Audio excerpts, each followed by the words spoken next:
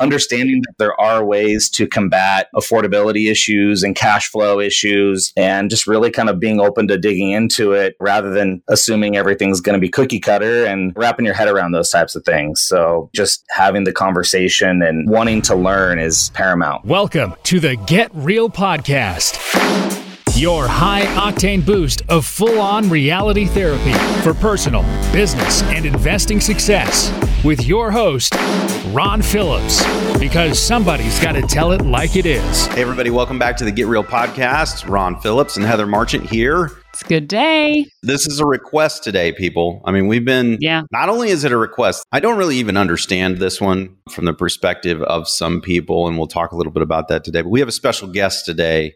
Heather lined this up, and I'm really glad you did, Heather. This is timely because the interest rate market is out of control in a lot of different ways. Yeah. So rather than Heather and I get on here and bloviate one more time about interest rates, we decided to have an expert on.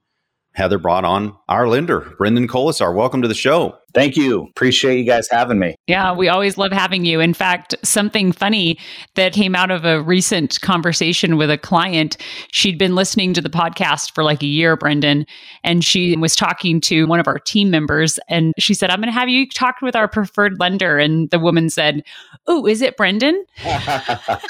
And she said, how did you know that? And, I listened to the podcast. So this is not your first go around of being on the podcast with us. You're making me famous. Maybe infamous. We'll see what happens today when we're talking about rates. Exactly. So we have people who are new to investing all the time who seek us out, or they see our ads or whatever. Sometimes they hit the show and they're just looking for real information. This is the Get Real show. So we're going to get real about interest rates today. And I'm going to come at it from multiple different perspectives. I'm going to play devil's advocate and some other things today on the show. But we've been getting a lot recently, Brendan, that people are just like, hey, man, I'm just going to wait this out because interest rates are too high. Yep. I'm not sure that's really what they mean, but people are scared of all different things right now, interest rates being one of them. Let's talk a bit about interest rates. Like, where are they? Historically, where have they been? Let's go through kind of why we're at where we're at right now and just kind of break this down a little bit and talk through some interest rate stuff. Yeah, I mean, we're certainly not where a lot of folks thought we would be at this point with all the moves that the Fed has made. As someone that I rely heavily on for interest rate data said to me yesterday, there's a lot of egg on folks' faces for predictions they were making based on what the Fed has done and how rates are reacting. There's been a couple instances in 22 where we had some economic data where rates started to retreat and everyone thought that was going to be the big reversal of what was going on. And then earlier this year in March with the bank failures, we kind of saw the same thing where rates trickled back down to the sixes for primary residence loans, of course. And since then, we've gone the wrong direction. Predictions are all over the board. I feel like a lot of people are relying on hope, which I learned a long time ago isn't a strategy. And then we've talked about election years and things of that nature and all kinds of different variables. I think the optimists are saying we're still going to see some reprieve here at the end of 23, and the pessimists are saying it's going to be the end of 24 before we start seeing rate improvement. So at this point, we're bouncing off the highest levels the 10-year Treasury's been at in the last 25 years. So it's a lot of fun. I'm sure it makes your day a lot of fun. Yeah, a lot of conversations. And like you mentioned, Ron, a lot of soul searching on consumers' parts. But the benefits, like you guys even touched on your webinar yesterday, far outweigh the risk, I feel like, in so many facets outside of just the interest rate. Yep. Yeah, exactly. I think it's a lot of ways just what everyone's talking about right now. And so everyone says, oh, well, I'm just going to wait. But I have a sister who sold her home about, 7 or 8 years ago. And she said, I'm going to wait for prices to come down because they're way too high. Right. And she's been renting for it's been at least 5 years that she's been renting. And the rationale was, this is ridiculous. These prices have to come down. And that's what all the buzz was back then. So I think it's kind of a similar thing. It's a buzzword to talk about high interest rates. Interest rates are so high. But when we look at historical, it's really not that crazy high. Yeah, I mean, that's a whole nother conversation is the price reduction, because how many charts have you guys seen where had you bought this property at 6.5%, And now what it's going to cost you at 7.5%, even if the price came down X. I mean, I see those till I'm blue in the face on a daily basis now. Yep. Yeah, that's a good point. We had people who said that at the beginning of the year too. Now look where we are. Yep. We still have a shortage. We've been on the show several times saying, look, I'm not some soothsayer. I have no idea. This is completely uncharted territory. We've never spent the amount of money as a government that we have over the last 5 years. Yeah. Never have we spent that much money. Mm-hmm. In the first 200 years, 250 years, we have not spent that much money that we spent in the last 5. So uncharted territory for sure. Absolutely. So nobody really knows. I can tell people that we don't have enough houses. And I thought that perhaps home prices might come down a little bit just due to the fact that lumber and some of the supplies needed to build a house came down, but other ones went up. Mm-hmm. So they all kind of came out 6s and nothing's actually come down. And so we still have a supply problem associated with a demand problem. And the government, what they're doing right now is purposefully crushing demand. Yep. Right. And it hasn't helped house prices thus far. And so I think you're right. I mean, let's say we had exactly the same thing that happened before. I don't even think we could. But if we did this time around, this is not a mortgage problem. Mm-mm. And so if prices come down, they're going to come back up and they're not going to be affected by banks dumping hundreds of thousands of units onto the market. That's not really what's going to happen here. There's not been that crazy spike in foreclosures. So I think when people say, I'm just going to sit it out and wait for interest rates to come down, I think really what they're saying is, I'm scared of everything. Mm-hmm. Right. And I'm going to attack interest rates because they went up this week. Yeah. It's like justifying inaction. I was telling Brendan before the show, like my wife and I, we bought our first house. The interest rate was 8.25%, and it was awesome. Yeah. It was the best rate in over 20 years. Right. When I asked my parents, like, what do you think about this loan? Because, they were like, oh, yeah, I mean, 8.25%, that's great.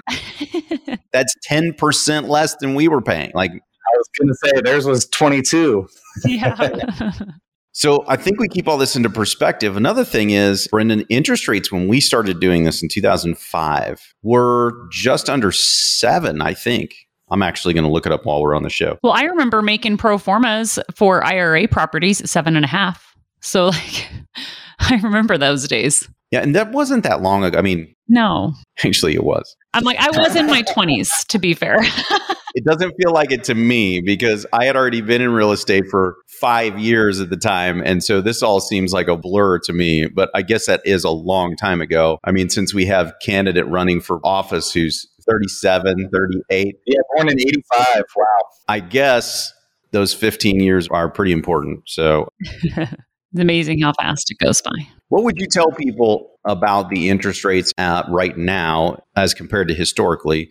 And then second question, if a person can get a rate now or buy a rate now that is somewhere in the 6s, is that a good deal? Is that a so-so deal? Is it something people should do? Like, walk us through, like, what's the break even on these things? That's a lot of questions I just asked all in one time. The first one is interesting. Depending on who you're talking to, historically with rates, I feel like everyone's history in rates is 3 years old right now. Everyone's like, why isn't this a 2.5 or a 3.5 anymore? So then you have conversations with folks where their first loan was in the same ballpark of yours, 6, 7, 8%. So it's not a crazy situation. The low rate instance we had was really kind of an anomaly, and it's going to become more historical as we move through these next few years with rates where they're at. I would say anytime you can buy down a rate, it's a numbers game, right? But in the same breath, I'll say that 90% of the people I'm working with, whether it's an investment property or primary residence, are doing a buy down in some way, shape, or form. If they can get a credit from a seller, amazing. If the conversation happens a lot where people are like, well, maybe I'll throw more money at the down payment. And then we look at the math and we compare, okay, money at the down payment versus money at the interest rate. Yeah. What makes more sense? What's going to move the needle more? And it's always money at the interest rate. So once people kind of wrap their head around that, and then they say, well, I'm going to refi. And then my conversation kind of leans towards, yeah, but where's the top with rates and what are they going to come back to? Because for a while, everyone thought the top was 7 and they're going to go back to the 4s.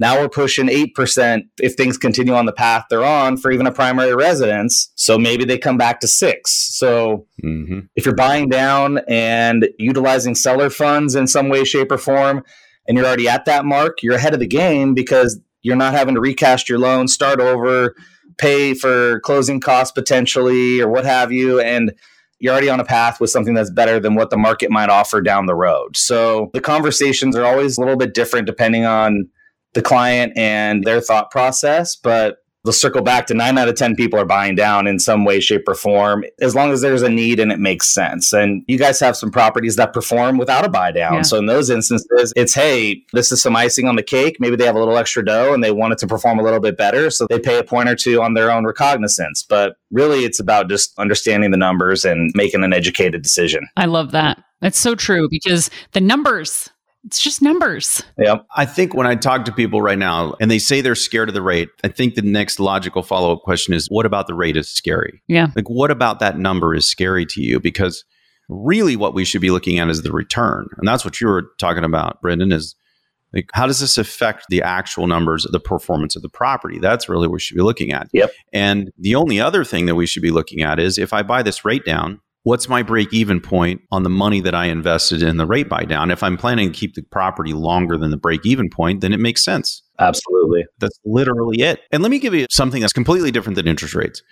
But on a commercial property, there's things called tenant improvements.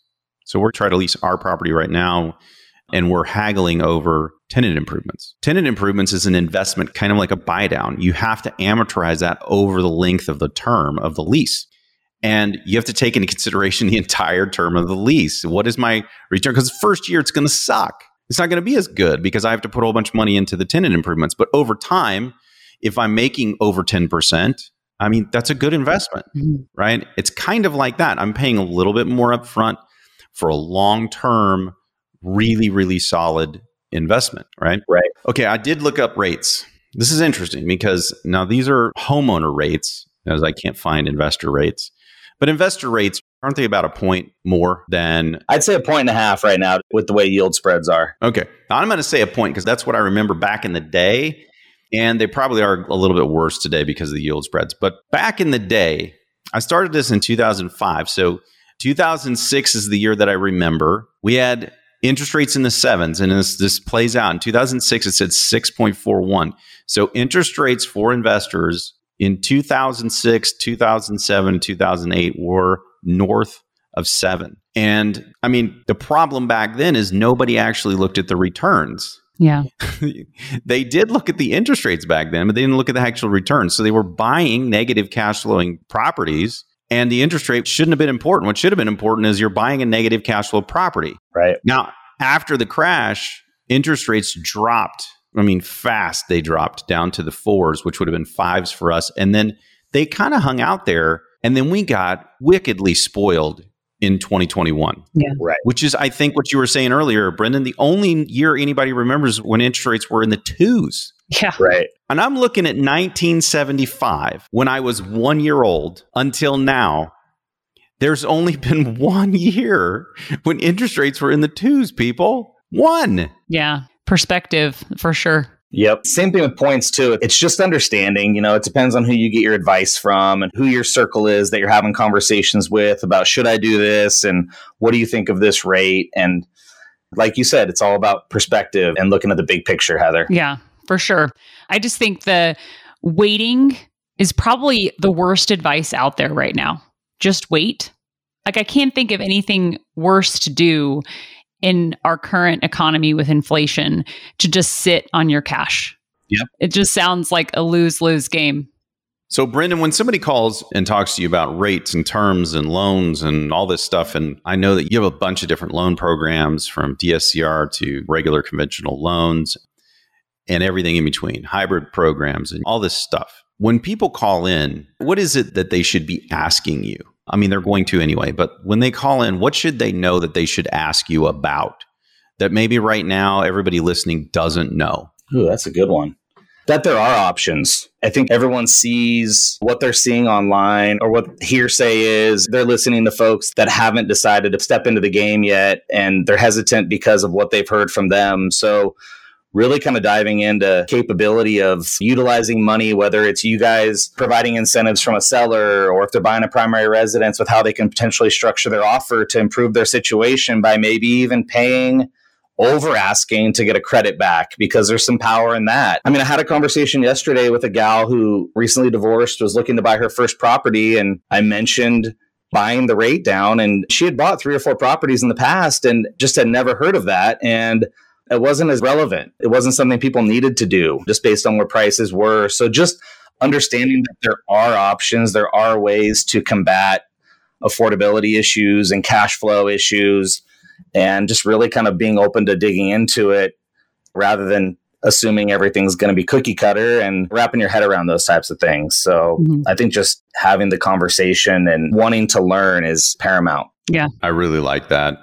And man, one of the things that I've noticed recently is that some days, and it depends on the day, sometimes DSCR loans can perform better than conventional loans, which doesn't make any sense. And I guess we should pause for a second. Yeah. Talk about what they are. Probably a whole lot of people who don't even know what DSCR is. So maybe take a second and explain what that is really quick, and then help us understand why in the world a loan like that, after you explain it, people are going to go, oh, I understand why that's more expensive normally.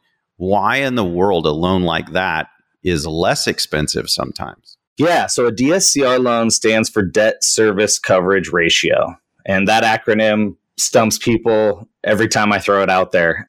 So effectively what we're doing is we're taking the consumer's situation, their income, their debt to income ratio, and we're throwing all that out the window.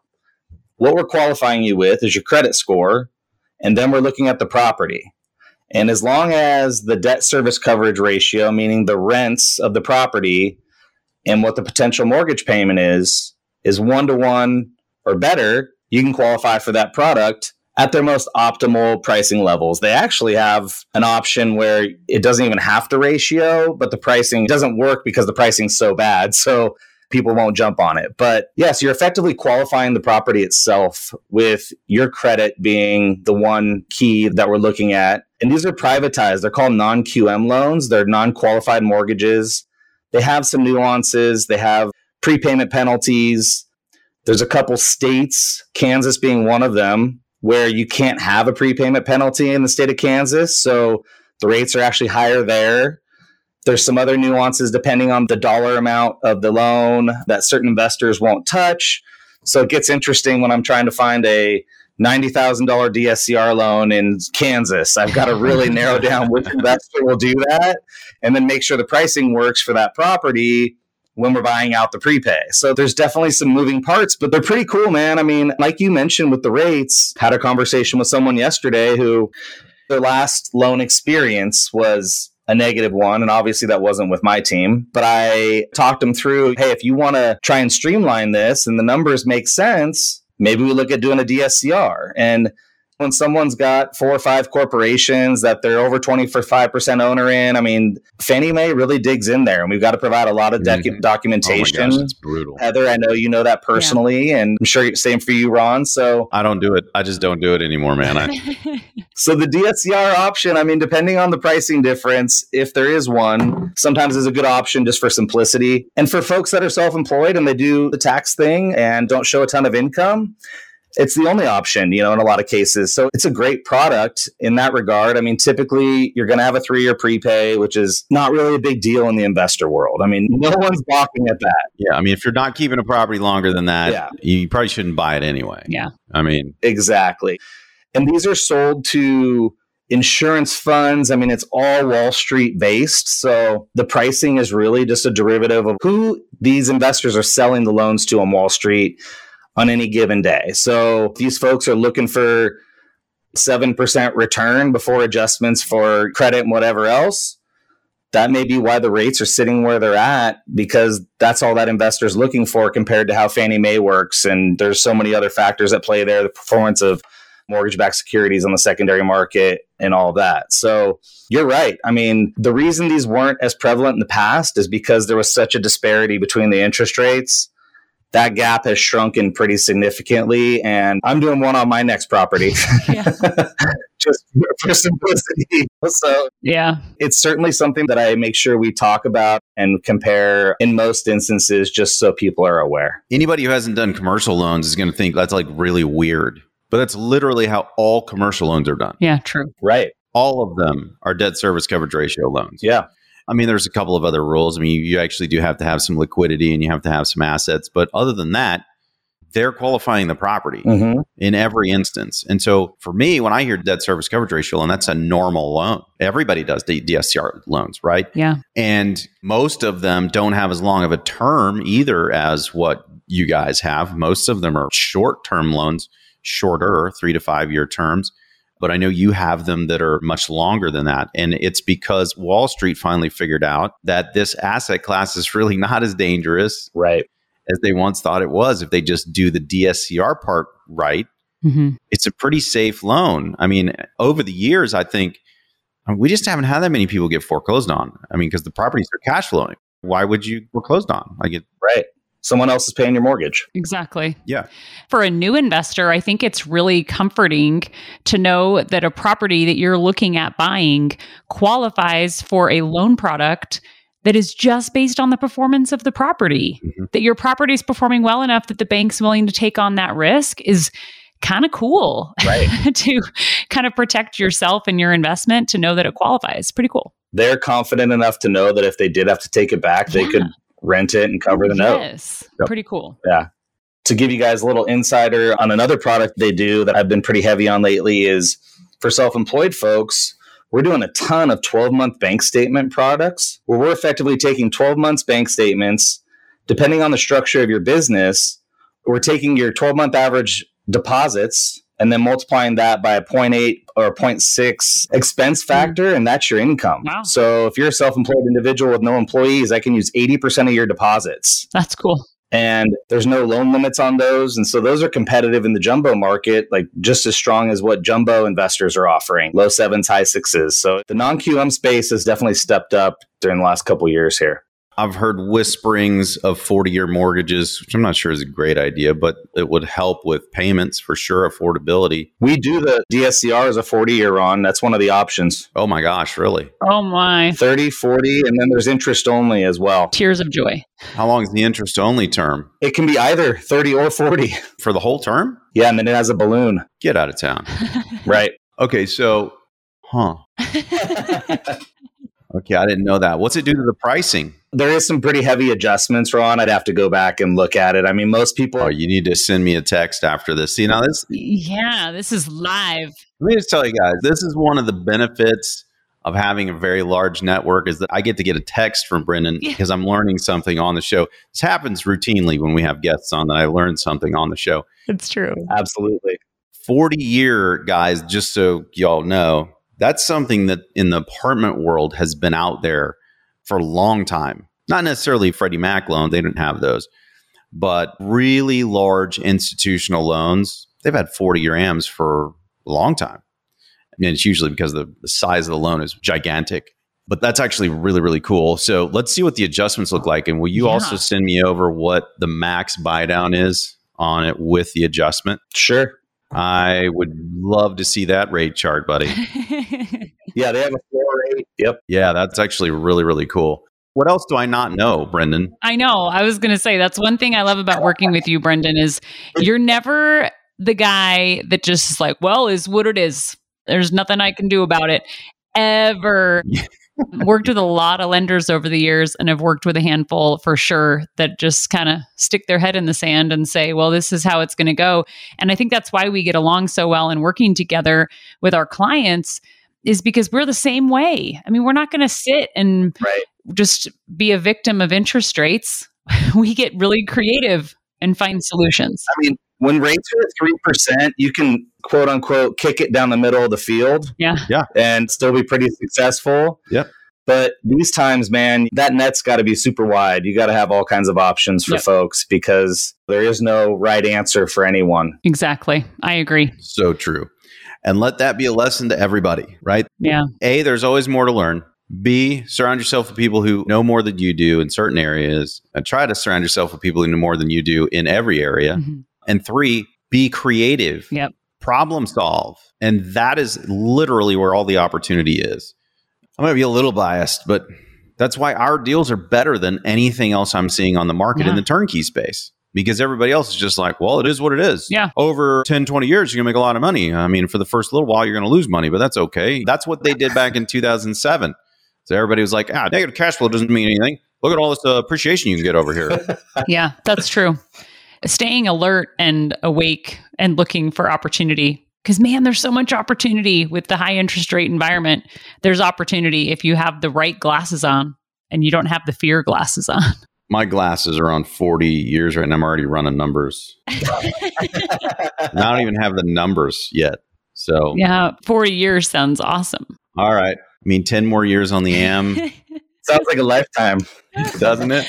I'm not sure that I care so long as somebody else is paying for it. If it were on my personal residence, I think I would have a real hard time with that. Right. But I do think that it's something that may be necessary to bridge the affordability gap because I don't see the costs coming down. Yep. Inflation has not gone away. And I don't know that they can pull enough money back in at this point to get it to go away. I mean, the reality is too with the term stuff and people freaking out about it. I mean, I don't know how many conversations I've had with folks where they're like, oh, I'm thinking 15-year loan. And we run the numbers and they see that payment and they're ready to do it. And then I'm like, well, let's slow down real quick. What's your plan with buying real estate? Because this 15-year loan is eating up so much of your debt to income ratio. I know it feels good, but the reality is you're really handcuffing yourself for future purchases. If this is the house you want to be in and you potentially wanted to buy something else, so play the game on your own. Do a 30, do a 40-year loan and pay it down at whatever speed you want,